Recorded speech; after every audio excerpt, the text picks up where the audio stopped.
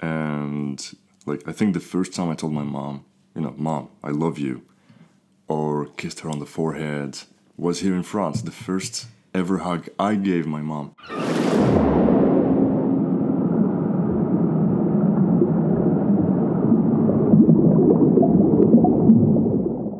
I'm your special host, your special guest, your guest host. Voilà, that's the word.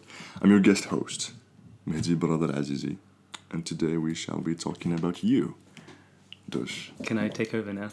Yes, you can. Welcome back to the podcast. I hope everyone is doing well. We are in season 2 of Dive Deep with Dush. I hope you enjoyed the first episode. We're going to continue with the same format, and today I have with me one of the most intriguing individuals I've come across here in Toulouse, in the south of France. He has an incredible story to share. He has this positive aura about him in life and in general, which is super magnetizing. I can't wait for you to hear from him.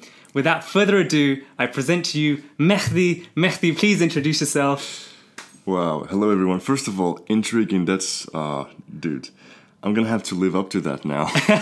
I'm going to have to own that, and it's going to be difficult.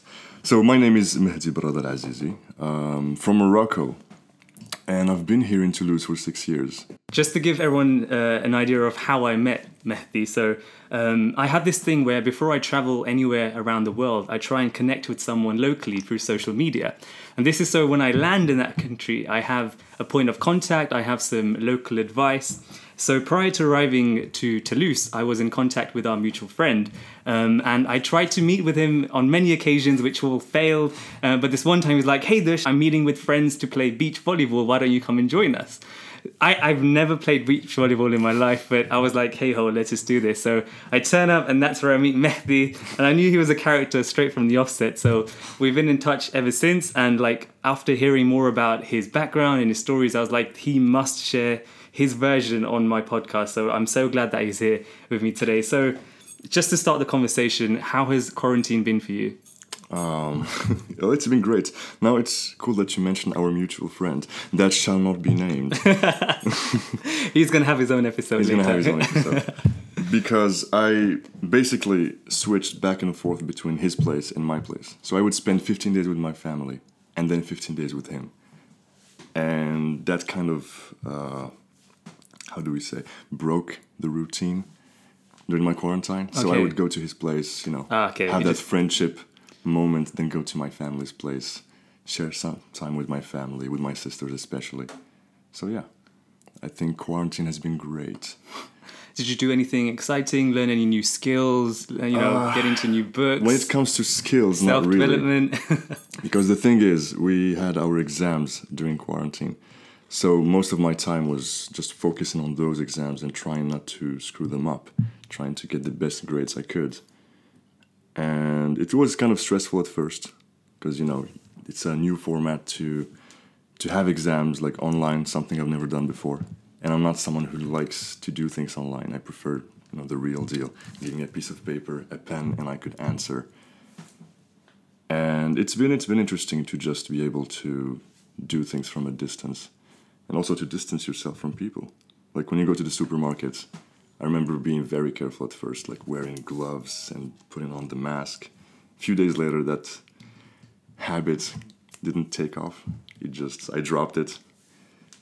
But to this day, as you can see, I'm still wearing my mask all the time. Yeah, I've just realised that in France, in comparison to the UK, it's been policed quite strongly. So wearing a mask and having it mandatory and having policemen just enforcing it around local areas, stopping you, saying where your mask is, or even fining you. So I think the French culture and French public are taking it super, super seriously. Especially here in Toulouse. It's a smaller city than, let's say, Paris. So it's easier to enforce laws here than it is in a way bigger city. But yeah, quarantine has been great. I would say I kind of broke some laws. I went out a few times where I shouldn't have. No. Let's not talk about those things. Let's not talk about breaking the law. But yeah, it's been great. What about yours? Okay, so I just arrived back from the UK. So it's been 4 months I spent in the UK. quarantining, and then I arrived back literally 3 weeks ago. So I'm super duper fresh here. It's nice to enjoy the sunshine. Right now, the weather in the UK has changed quite drastically, so it's raining. So I hear from my family and friends. So it's nice to enjoy a little bit of summer as opposed to being enclosed within the four walls of your house and stuff. So yeah, it's been sweet to come back, and it's been awesome to kind of re-socialize again with everyone. So just an example that I gave our mutual friend, just by speaking to him, and then you meet new people, and then you get to interact with a different social circle, and that leads you to a different social circle. So it's really exciting for me personally, because I love talking to new people. I love hearing new stories. I love sharing these things. I love the fact that these stories are a means of self-development from not only yourself, but when I have the platform like I do now to share with everyone else, it's an awesome opportunity.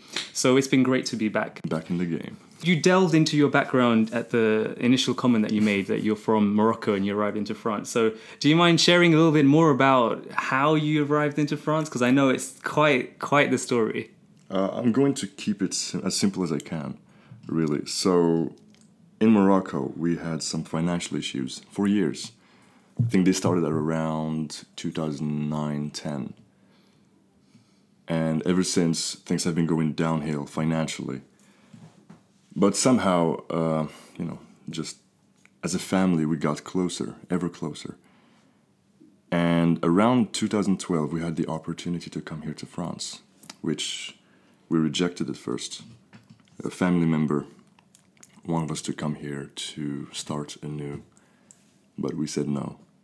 And then he tried again in 2014, around, I think, late August, and we said yes.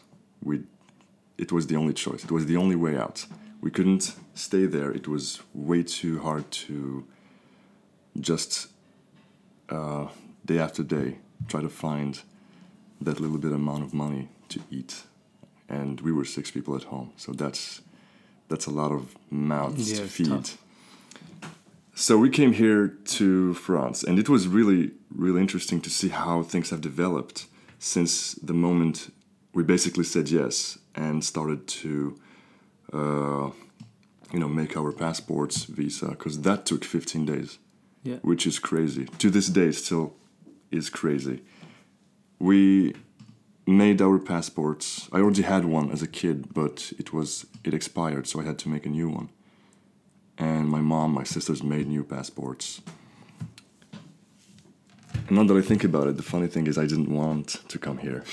I did not want to come here. Because I'm sure life in Morocco was pretty good initially. I mean, it wasn't that great, to be honest.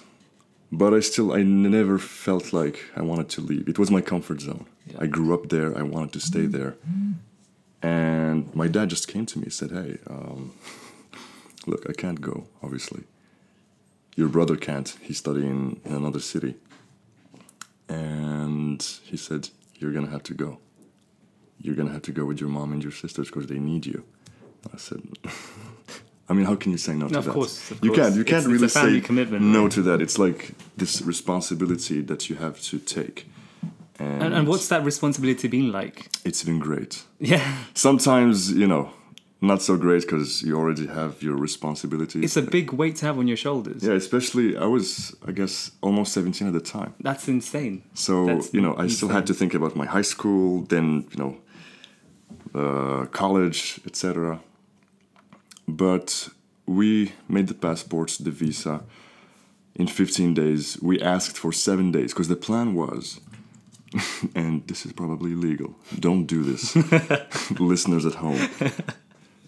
The plan was to ask for 7 days. So we'll get, I guess, 7 days as tourists, but we would stay here. And then, we won't have the visa. We could still come back. We could just go to the police, I guess. I don't know how it works, really. But they could still take us home.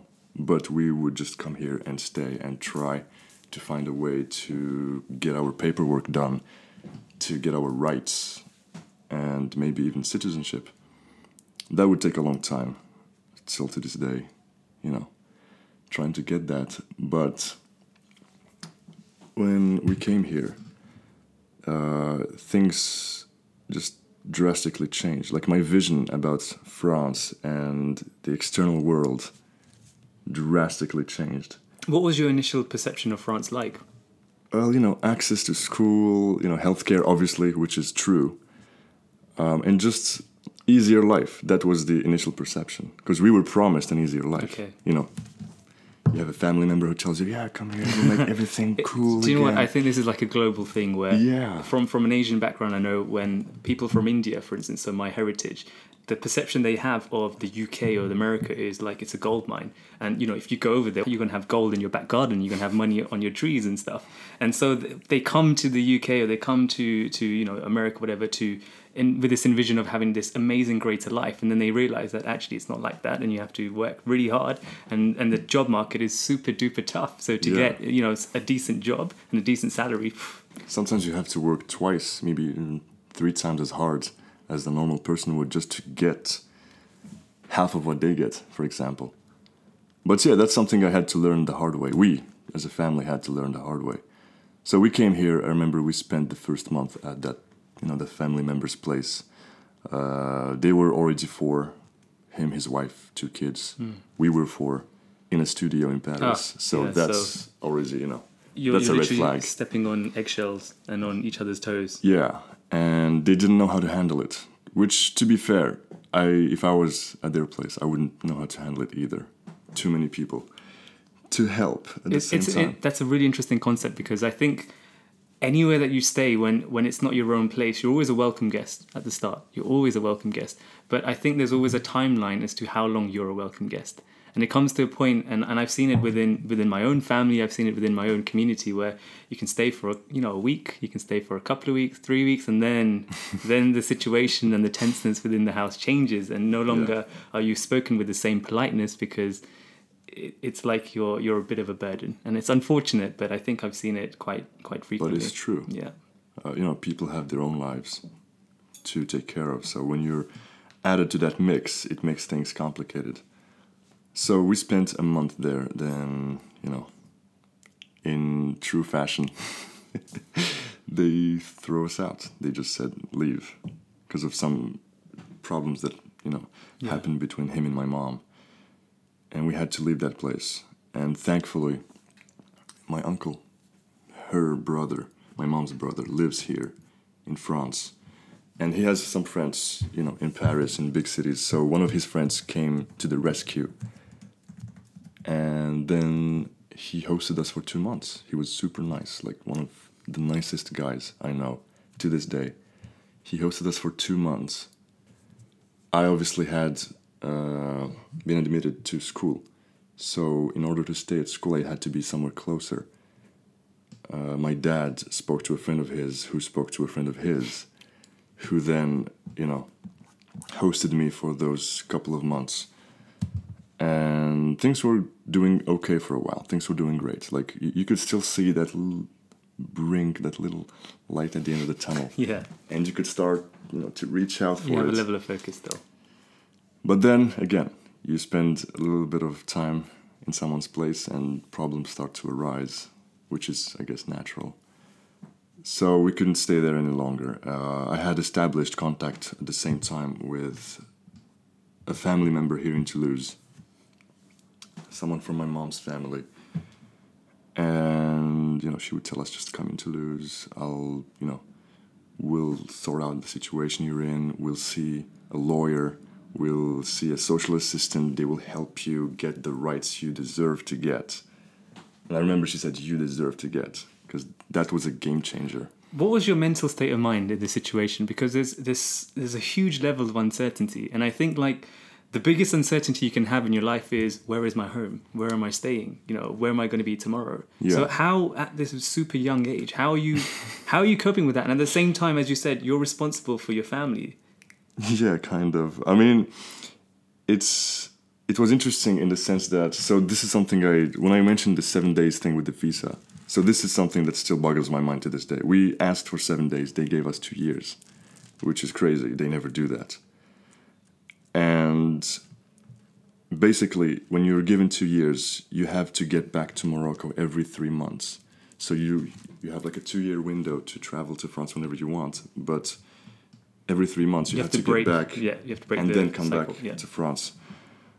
And that was around that time. So we could either come back to Morocco and call it, This is a failed experience. We tried, we failed. It's okay. Let's just figure it out. Or you could stay and fight a bit more. So I was the one to make the decision, actually. My mom asked me, she said, I don't know what to do. Do you want us to stay and we will struggle? Or do you want us to go back and we will struggle? Yeah. But at least if we go back, we will struggle, In your with the whole homeland. family. Yeah. Somewhere where you have your own dignity, your own, everyone knows who you are. And you know the Everyone place. respects Yeah. you. You know the place. The You know the place knows system. you. You know the system.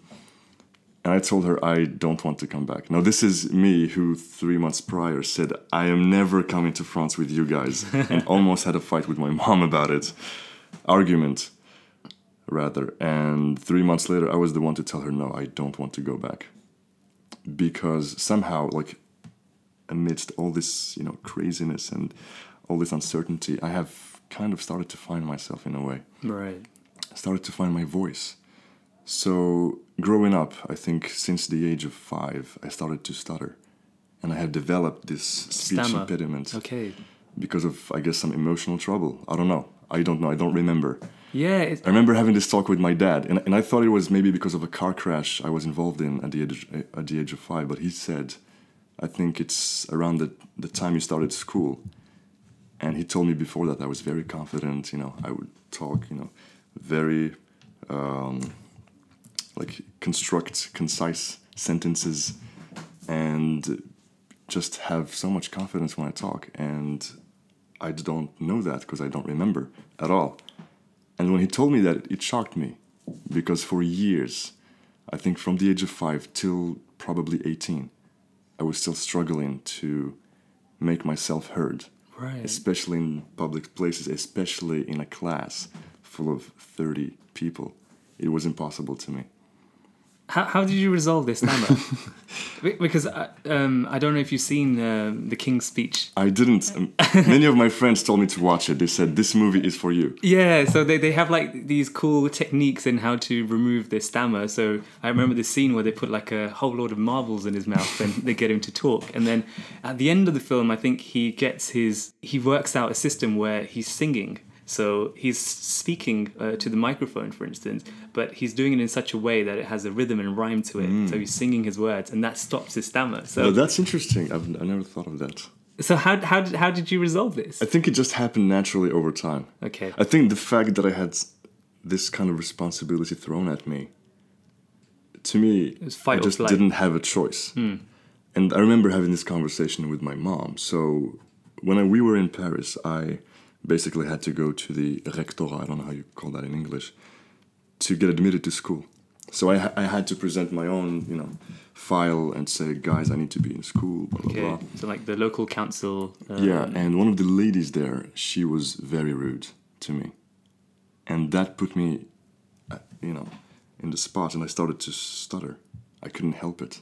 She just took away all of my confidence by her rude, just from the get-go. What do you want, mister? Okay, And, so I think the stammer is associated with a level of confidence, or to feel a level of is. anxiety or It is. stress, and then that causes you. To stammer even more. So I remember that day, I have never felt so humiliated because I couldn't talk. I had so much to say, but I couldn't say it. The words wouldn't come out. And I just told my mom, that's it, I can't do this anymore. Enough is enough.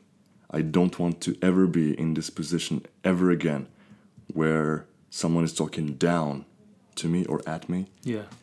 And I just watched them silently without talking back to them or without defending myself. Yeah.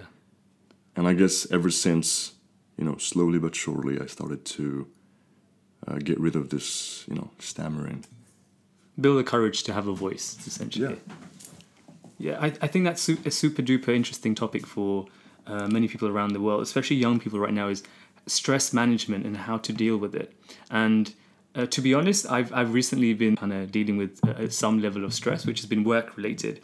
And I think it has a lot to do with this move from the UK to France. I'm a newbie here. And then quarantine occurring. So as opposed to being a fresh face in the office where you get to find your feet, you get to interact with your colleagues, your peers, people give you a level of guidance. I'm doing that all by myself now in the comfort of my home, but with no one around me. Yeah. And so I'm trying to orientate myself and try and find my feet in my job role, but it's a struggle. And therefore, I think there has been a level of stress coming into my life from that. And the way I personally managed it is obviously the basic ways in which people say is eating right, making sure you're exercising, making sure you're not self-isolating and actually interacting with people. And I think that has been the biggest form of treatment for me, is to speak to people about it. So to speak to my friends, to speak to my family, let them know what my problem is, so they can also offer their advice. And at times it's not even, I'm not even looking for the right advice from them. I'm just looking for someone to listen to what I have to say. And that helps tremendously. It does. I think when you just put how you feel into words, it does help.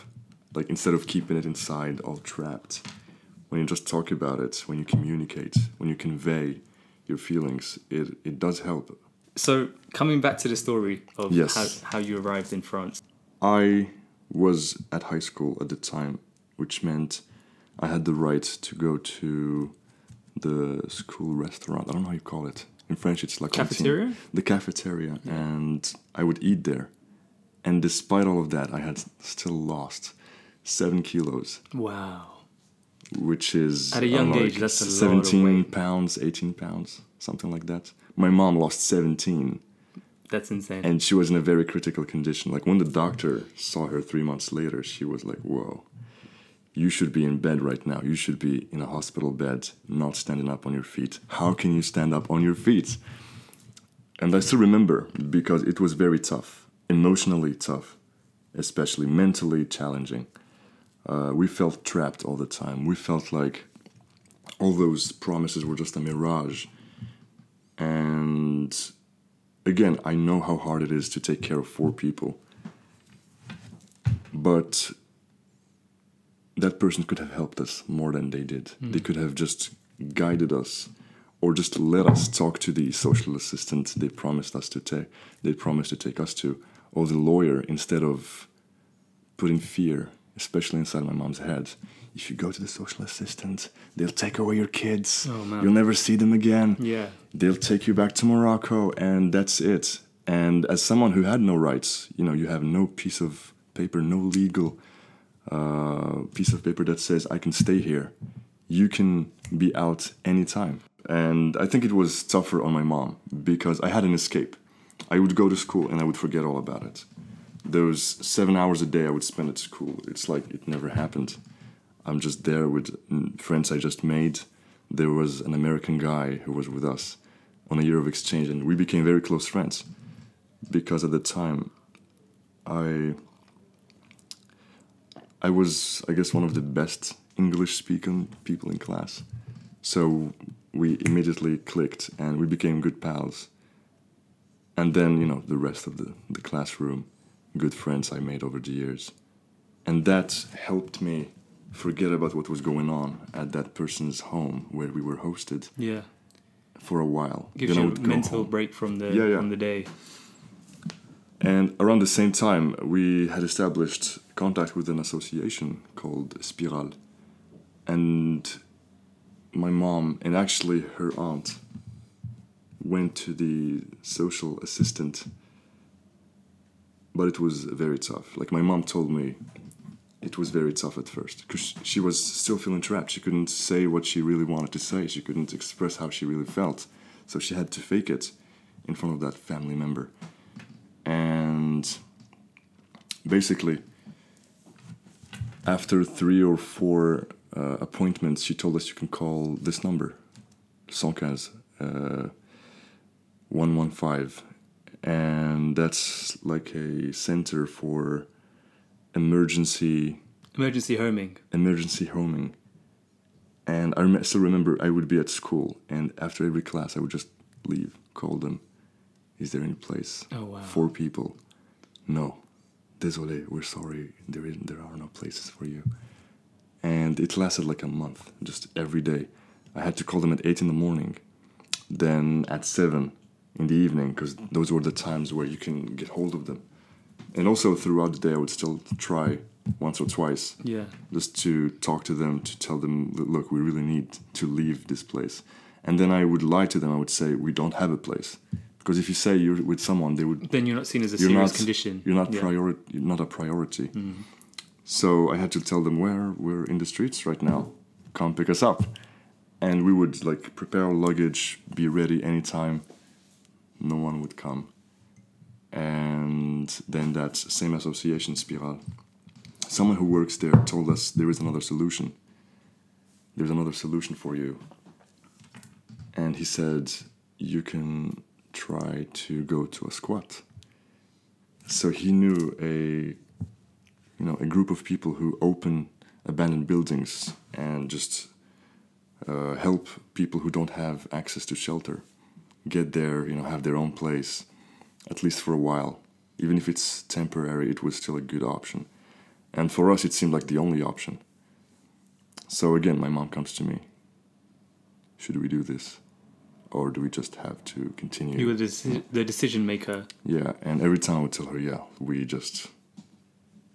let's do it. Let's go. I can't stay here. You can't stay here. Let's go.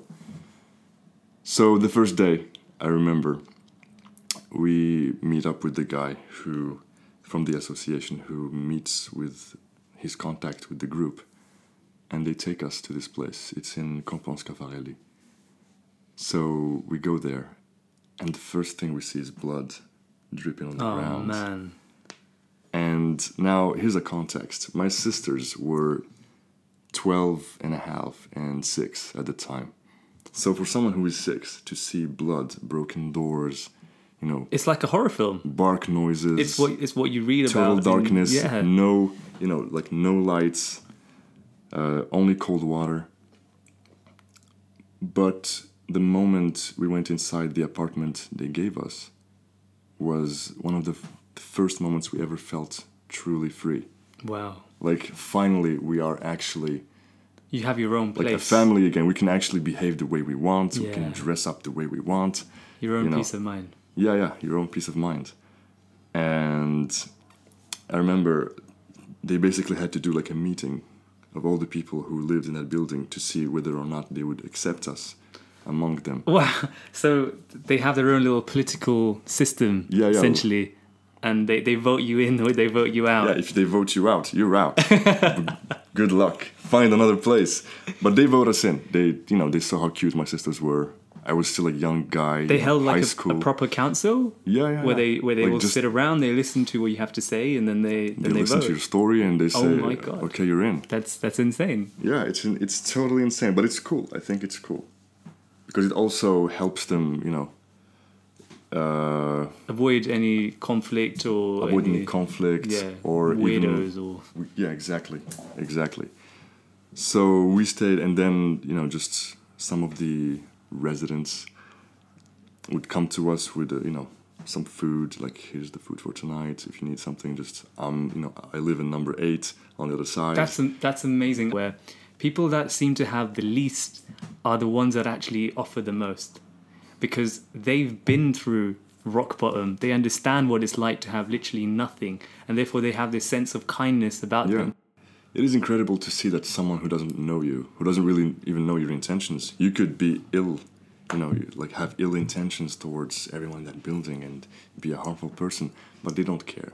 They see beyond that. They just want to give, and that's it. Because they see that you need something, and maybe they have that thing that you need. Maybe they don't. Maybe they just have a little piece of it, but they would still give you half of that piece.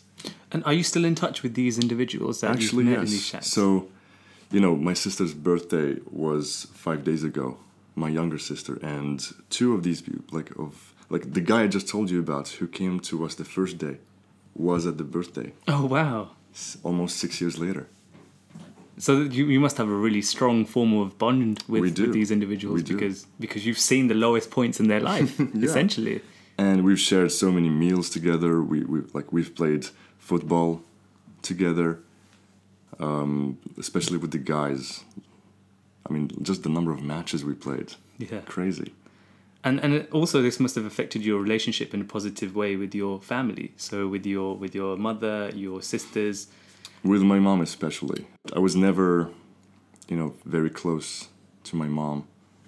But when we came here, she would confide in me. She would tell me things that You were the support system. Yeah. Like for a while, I was the one she talks to, and I was there. I would listen. Whenever things are wrong, we would talk about it. We would, try to find a solution, even to this day. And I think that goes with all relationships. Is it's you only create a stronger bond when you've gone through very crazy scenarios, very testing scenarios, because that's when you learn, and that's when you see the true colors of a person come out. Apologies, I'm going to try and bring this to dating, where where I know that you can turn up to, when you're first meeting someone, you can turn up to a million dates and you can look your best and they can look their best, and you sit at a coffee shop and you have a nice conversation and you feel like you're learning a lot about this person. But in fact, you're only seeing the outer surface, the very outer surface. It's like the tip of the iceberg, as they say. And it's only when you're with this individual in testing circumstances where something has gone really wrong that you actually get to understand their true character. And I think the scenario you're talking about with your mother is exactly one of them, where previously your relationship might have just been the tip of the iceberg, but when you have testing circumstances, then you understand the true character and the true intentions, and that really brings people together. Yeah, it does. And I think the first time I told my mom, Mom, I love you, or kissed her on the forehead, was here in France. The first ever hug I gave my mom. Yeah. Let's forget about the hugs you give her as a kid, because that doesn't count. I don't even remember those. But the first hug I gave her was here in France. I broke that barrier of just, I'm your son. And I think it's totally normal to do this, which to me at the time didn't seem that way. Yeah. Because I didn't think I was that close. I think this is so deep-rooted to culture and how you've been raised. So I think even for myself, from an Asian community, is just saying the words, I love you, or showing emotion is something that you're never taught. In fact, it's something that is seen as being quite a negative thing. Yeah. Of for instance, if you break down and you cry, it's like, no, boys shouldn't cry. Men don't cry. Well, I cried a lot. You were saying watching Bollywood films as well, which I really want to touch on at some point. No. That too. It's okay to not be strong all the time. And it's okay. What was your final Cinderella moment? What do you mean by the Cinderella moment? So when the world was okay and you were at the light at the end of the tunnel. That happened a long time ago. I think 3 or 4 years ago. So basically, the building where we went to, we spent a year or 8-10 months there, and then we had to move to a different building because that one was supposed to be, razed to the ground by the owners. We actually had a meeting with the owners. I still have a picture on my laptop from that meeting. Just an almost 18-year-old me talking to 50-ish, year old guys about why I should stay in the building they own. That's insane. Which is insane. And after that, we went to a different building in Barrière de Paris, where I live right now.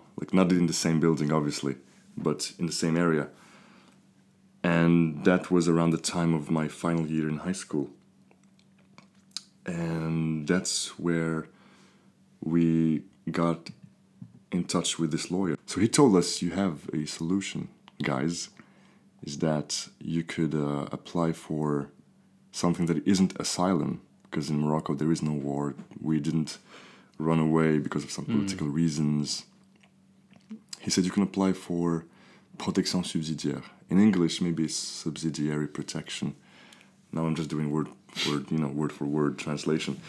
But he told us to do that, and what would happen is, for a year, the time that they treat our demande, our case, they would give us an allowance of 500 euros a month, which was great at the time. Yeah, I can imagine. You go from 0 to 500, you can buy new stuff. You can buy food and new stuff and eat better than you do.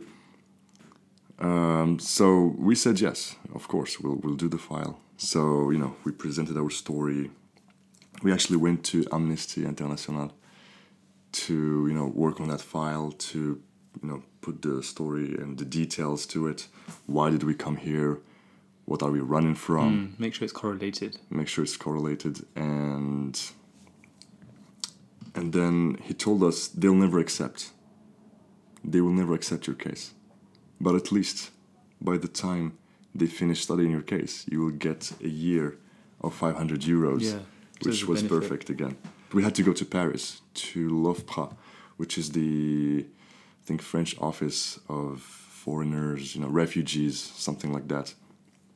And we had to go there and be interviewed for hours. My mom sat there for 3 hours just to make sure the story fits what she's telling them during the interview, to see if she's lying or not. Yeah.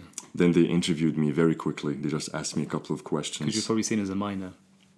Yeah, but also to see if it fits with, your mom's story. With my mom's story. Obviously it did.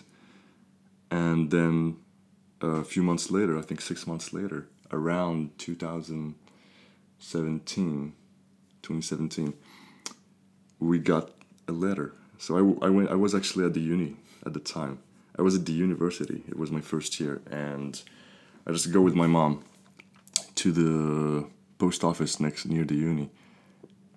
And we get that letter. And I open it and I read, the OFPRA decides to grant you the protection. The celebration must have been quite something. And at first I didn't believe it. I was like, oh, okay. But then my reaction was very stoic. I just told my mom, we got it. And she looked at me in disbelief. She was like, no way. No way. It's impossible. I said, we got it. And then she started crying. And she just called like one of her best friends here. Told her the news. Just hearing the story and the struggles that you've gone through to finally be given, official validation. Yeah. And to end the nightmare, officially end the nightmare, must have been a very, very emotional experience. It was. And that was I think the changing point. That was when the state actually offered us, housing the first time. It wasn't, the best. It was decent, but it was what we needed at the time. And, brick by brick, we got a better apartment, the one we live now. And now I have, an ID. Like, I can just walk around the streets, roam freely. If a cop is like, hey, show us some ID. I could actually show them some ID. Here you go. Instead of being scared to death. The story is incredible to me. And I think just the life skills and the development that you gained throughout this process has probably set you for life. I hope so. I mean, in terms of the level of stress that you've had to deal with, seeing the bigger picture. I mean, every single day people look down on themselves because they're like, oh my God, I don't have this, or I'm scared about this or whatever. Whereas you have a such bigger perspective of the world now, of actually what it means to be rock bottom and to come out of that. So any other problem would be seen as being so inferior now to the bigger scope of things. Of course.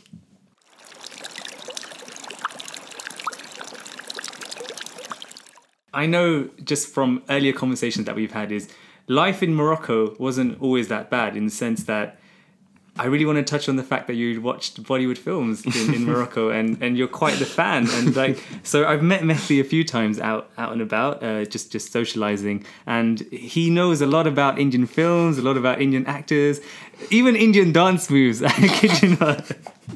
So where did this interest come from? Growing up, again, like, things weren't great before, but growing up, things were amazing. So basically, we had 2 movie theaters. That one of them belonged to my dad and a partner who was Hindi, and the second belonged to my grandpa and 2 of his brothers. But my dad was the one, taking care of business. He was the one to manage both. Yeah. And the theater every week would show 2 movies, one English, like a Hollywood movie, predominantly in French, and the second one would be Hindi with Arabic subtitles. And that's amazing. As you guessed it, someone who is the son of a movie theater owner, you naturally, after school, almost every day, you're watching the film. You watch a movie. So at the time, it would be either an English movie or the end of the English movie, and then Bollywood. Back-to-back films on a daily basis. Films. So what has been like your favorite films that you've seen, and who are your favorite actors? I've seen so many movies, dude, but mainly the old ones. Not the very old ones, but like 90s, early 2000s movies. And I guess, our mutual friend knows. One of my favorite actors is Amir Khan. Okay. To this day, like, the guy is killing it. Every movie he puts out, every portrayal, Actually, I was taking a shower today listening to some songs from Talash. Because it's, I guess it's just the way I grew up and the influence these movies had. And when you said, like, I cry when I watch Bollywood movies, it's true. I remember during quarantine when I was with him, he woke up at like 11 or 12 in the morning, and I was still awake watching Kuch Kuch Hota Hai and crying my eyeballs out. So just for audience members that don't know, these references, these are classic Bollywood films throughout the 90s and 2000s that really shaped the Bollywood industry that you see today. The other day I was watching a video on YouTube from some VFX guys who discuss some, Bollywood VFX. And one of the movies was a Shah Rukh Khan movie. Mm-hmm. I don't remember the name of that movie, but he plays a very short guy, like a smaller version of him. And like the effect, like the way they shot the movie is so crazy because they had to shoot scenes with him by himself on a green screen, and then shoot, the other actors, and then shoot him with the other actors, or something like that. I don't really remember, but it's crazy the way it was filmed. I'm just pulling up which film there. Go ahead. Just a reference for my audience. Zero. And I think Zero is also on Netflix. So again, for anyone that doesn't watch Bollywood films, Shah Rukh Khan is perhaps the most popular actor in the world. And that is no joke. His audience is massive and global. He is seen as a Tom Cruise of Bollywood. And he's an individual that cannot walk without any form of security in any country around the world. And this is something interesting that I learned about him because he came on the David Letterman show, which was on Netflix. And even in America, when he's roaming the streets in random places, people know who he is. With Bollywood films, for some reason, they've had such a global reach. In any continent around the world, people watch Bollywood films, and therefore this guy is super duper famous. He inspired a generation of lovers. So that actually brings me nicely onto the next topic that we should discuss. Dating, and again, this is the popular topic on my podcast that everyone loves to hear about, and is dating. So for yourself, what has your experience been like dating? It's been great. It's been amazing. What do you want me to say? I mean, now that you know a little bit of the story, which is something I keep to myself most of the time. Like, I rarely share this during my dates, unless I really feel comfortable with the person. I mean, this is probably not what you share on your first date. Of course not. It's much more serious conversation. Yeah. So it's probably when you want to know more about the person where you start delving a little bit deeper. And I'm someone who usually likes to open up. I do it more now than I used to. But I actually like to open up sometimes. To just, hey, let's share facts about ourselves. Let's talk about our stories. And in France, at first, I remember having like this conversation with one of my best friends in Morocco. And we would always get friend zoned, he and I. All the time. We would always be in the friend zone. It was crazy. When I came to France, so, my escape from the whole situation was, let's just find a girl. And, forget all about it. And I would find a girl, and I would get friend zoned every single time. Do you know why you used to get friend zoned? Because I was just so bad at talking to girls. First of all, I never showed any dating intentions. I would be very friendly, because I didn't know how to let's say seduce, if that's the word. Although I don't really like to use this word, but I think that's the word. I didn't know how to seduce. So you basically treated them like your male friend would be. So you'd have the same level of conversation, chit-chat. Yeah, I would just be very nice. And then, instantly friend-zoned. By the time I started to not stammer as much as I did, that gave me, or I guess boosted my confidence to talk to more girls. And then it just snowballed ever since. So do you think quantity of girls, i.e. dating lots of people, has helped your experience in terms of your own self-development, but in terms of how to approach females and how to converse with them? I mean, it helped both ways. It really did. First of all, it helped me kind of know what I want, but also what I don't want in a woman. So when I see certain behaviors, to me, that are red flags, I would just drop it. I think that's such an important comment that you make is a lot of people go out on their first date with someone with so much Expectations. Exactly. They have so much expectations for the date where they're like, this is the one. We've had incredible conversation on the phone. You know, in a year's time, they can see themselves getting married to this We're gonna person. make babies. Yeah, exactly. And they go with this level of energy. And when that's not reciprocated and when that's not what they end up actually feeling during the date, they feel quite rejected and quite low and like, oh, you know, there's no one out there for me and what have you. But actually, it's not about having all this expectation on one person, but knowing what you want. And you have to meet various people in order to understand what you want as well. And something that I think is also important is that sometimes we feel like we need a person to be a certain way just because of the culture we grew up in. Yeah. Or because of our society. We feel like this person has to dress a certain way or look a certain way Yes. or behave a certain way. For sure. But that's not what we really want. That's what society tells us we should want. When you're born in that environment, it's easily absorbed as well. So from an Asian culture, women previously, they were seen as the housewife. So they weren't people that would go out and make an income, and they're not also breadwinners as such. They were individuals that took care of the house, they took care of the children, and that was it. And they relied on the resource, i.e. financial resource, from their husband. Therefore, in that scenario, the husband or the male of the house was always in control of everyone's life within that household. And I think a lot of people have grown up from my generation living in that same household. So even though we have now a more modern outview of life and how females should be with female empowerment, feminism, etc., there's a little part of you that is still attached to that cultural thing that you previously had, which can hold people back. Yeah. I also think, because when you said the man has, you know, the control, the breadwinner, I think that's also a misconception in the sense that you can be the breadwinner, but you shouldn't assume that you have the control just because of that. Yeah. You shouldn't think that you should be the one controlling just because you have, you know, you win the bread. For sure. You should just appreciate your partner as much as you can. And this is a problem. We feel like coming from my country too, we feel like once you reach a certain status, you're the man, you're untouchable.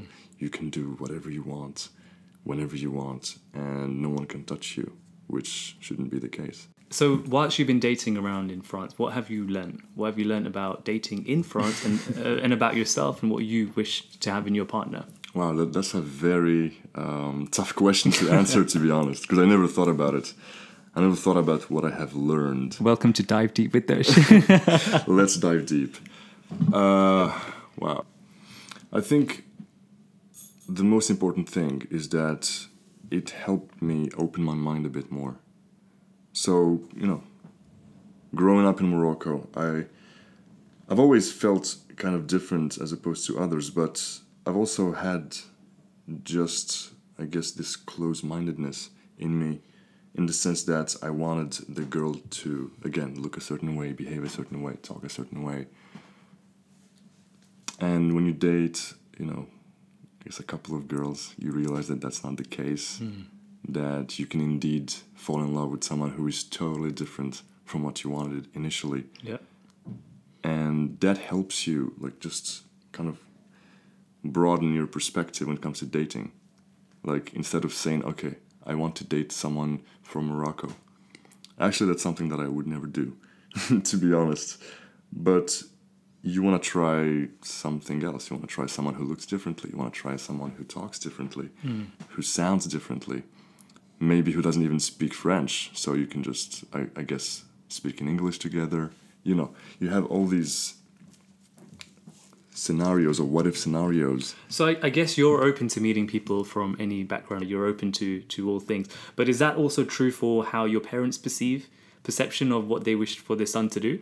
Or is that something that holds you back? My parents are totally cool about it. I actually talk about this with my dad a lot. Like, Yeah. me and my dad, over the years, have gotten closer. And he's like my best friend right now. Like, we would just talk about girls and dating in general. That's so cool to have. Which is cool because we're like 34 years apart. Yeah. Or 33 years apart. But we would still talk about that. Yeah. And sometimes we would have these crazy conversations that start with girls and end with us talking about spirituality and religion. Yeah. And like the deep stuff. That's such a cool relationship. So I mean, talking from my perspective and from my culture, it's such a taboo subject to be talking about girls, talking about dating, talking about sex. So you're never actually taught or given any guidance from your parents because it's subject areas they don't want to touch. So the level of education you gain is either from what they teach you in school, but more often than not, what your friends tell you. And what your friends tell you is always going to be an exaggerated version of what reality really is. Yeah. And therefore, you're grown with no level of understanding of these areas. I think it can affect you and your standards. So an example that came to my mind when we started talking about this would be, because you said friends, would be exposure to, let's say, porn or pornographic, Yeah. videos. And when you're a young kid and you're exposed to that, it could alter the way you see women, for example, or the way you perceive sex. You would think about it differently. Precisely. It's super exaggerated. You have differently. people with ripped, amazing, incredible bodies that are lasting for a long, long time. Exactly. And it's not a true scope of reality. And it's not a true scope of actually someone's love life. Again, even in my culture, it's taboo to talk about these things with your parents. But I've had, again, with my mom, we've become super close, so she knows. Not all the time. I don't, always talk about it with her. But she's met like a couple of girls that I dated over the years. My dad, however, we talk all the time. Sometimes I would ask him for advice, like, hey, I'm dating this girl and this thing happened and I don't know how to handle it. What would you do if you were me? Right. And he's more experienced. He knows. Yes. So he would just tell me, yeah, just do this, do that. Try, take your time. You'd get some real advice from Yeah. someone who's been there. And someone who dealt knows with you. it. Yeah, and knows you too. So he knows how you would actually apply that advice. Awesome. Because sometimes you would listen to dating advice, but it doesn't really apply that much to your life. But he knows how you could apply it to your own life. Well, everything Being happens for a rejected reason, right? helps more than being successful. Because when you get rejected, like, you know what not to do. And you just never do it again. It's how you take that rejection. So either you can take it negatively where you're like, okay, I'm not good enough. Or you can take it in a way in which, what do I need to do to develop in order to further advance myself? And that comes to dating as well, where a lot of people get rejection upon rejection upon rejection. So this could be either you're not even able to get a date, or when you go on the date, the person that you're speaking with is not interested within you. And then that can kind of overshadow your perception on women and on dating and saying, oh, they're all like this, and you know those little phrases you hear, boys are all dogs or whatever. Women are all the same. Yeah, exactly. They're all the same. But that's purely based on the experience that you've had. You can't tarnish everyone with the same paintbrush. No, so it's a and level you of, shouldn't. And if you have been rejected and you feel like there's something wrong, then you do need to look within and say, actually, what am I offering? It could be what you're bringing to the table, because people, again, and delving back into something that I have quite a bugbear with is people are looking to find happiness within their partner. So they're going in with a half-filled cup, which is their own, and they're expecting it to be filled by someone else. Yeah. And I think that's a complete negative way in which you should be seeing dating. You should come with a full cup. You should be a complete rounded circle. And it's a matter of, how can this individual supplement my life now? Not complete my life, not make me happy, but what can they do to supplement my life? Yeah. And I think that perception, when you go in with that perspective in dating, it changes the game completely. And also, like, when you said, what do I bring to the table? I think that's something that when you're, like, the older you get, the more important it becomes. So as a student, if you date someone, they don't really care about what you bring to the table. It's puppy love. Especially when it comes to, like whether it's your job or the amount of money you make, which shouldn't be that important, but sometimes it is, to offer a little bit of security for the person, which is totally understandable. So I think the older you get, the more grounded you should be when it comes, like, to your life, I think basically. it comes with pros and cons. I feel when the older people get, the more set they become in their ways. It should be a bit more fluid, I feel. You should be open to accepting change. And I think with age, and I see this within my parents, I see this within other people, is the less flexible you become as you become older. You just accept life to be through whatever you see through your two eyes. It is what it is. The world is always evolving. People are always changing. People are always adapting. People are always growing in different ways. And this affects your daily life. And so I think you have to be open to change. in any part of your life. You have to be willing to change. And I think that's the hardest skill that we can have as humans, is how to unlearn something and relearn something else. Or how to evolve something you've learned.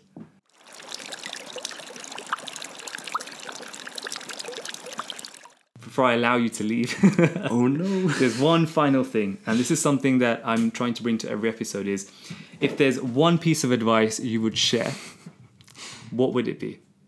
Wow, just now I thought of a quote from a game I'm playing called Apex Legends. Because like the character I play as always starts I saying, knew you'd bring this one back to piece of gaming. advice, amigo.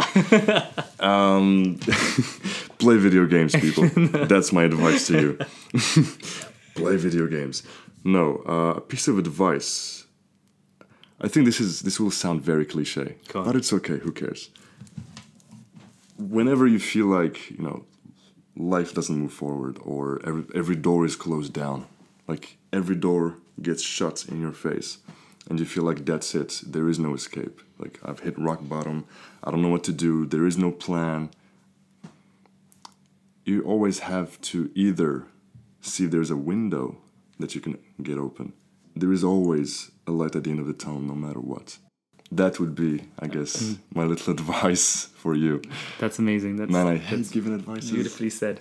And one other thing that I want you to do is to plug something or share something. So this could be a new book that you've come across, some new music, and a film that you just want everyone else, the audience that I have, to know about. So is there something you'd like to plug? Or a video game. Play Apex Legends, guys. Respawn, pay me, please.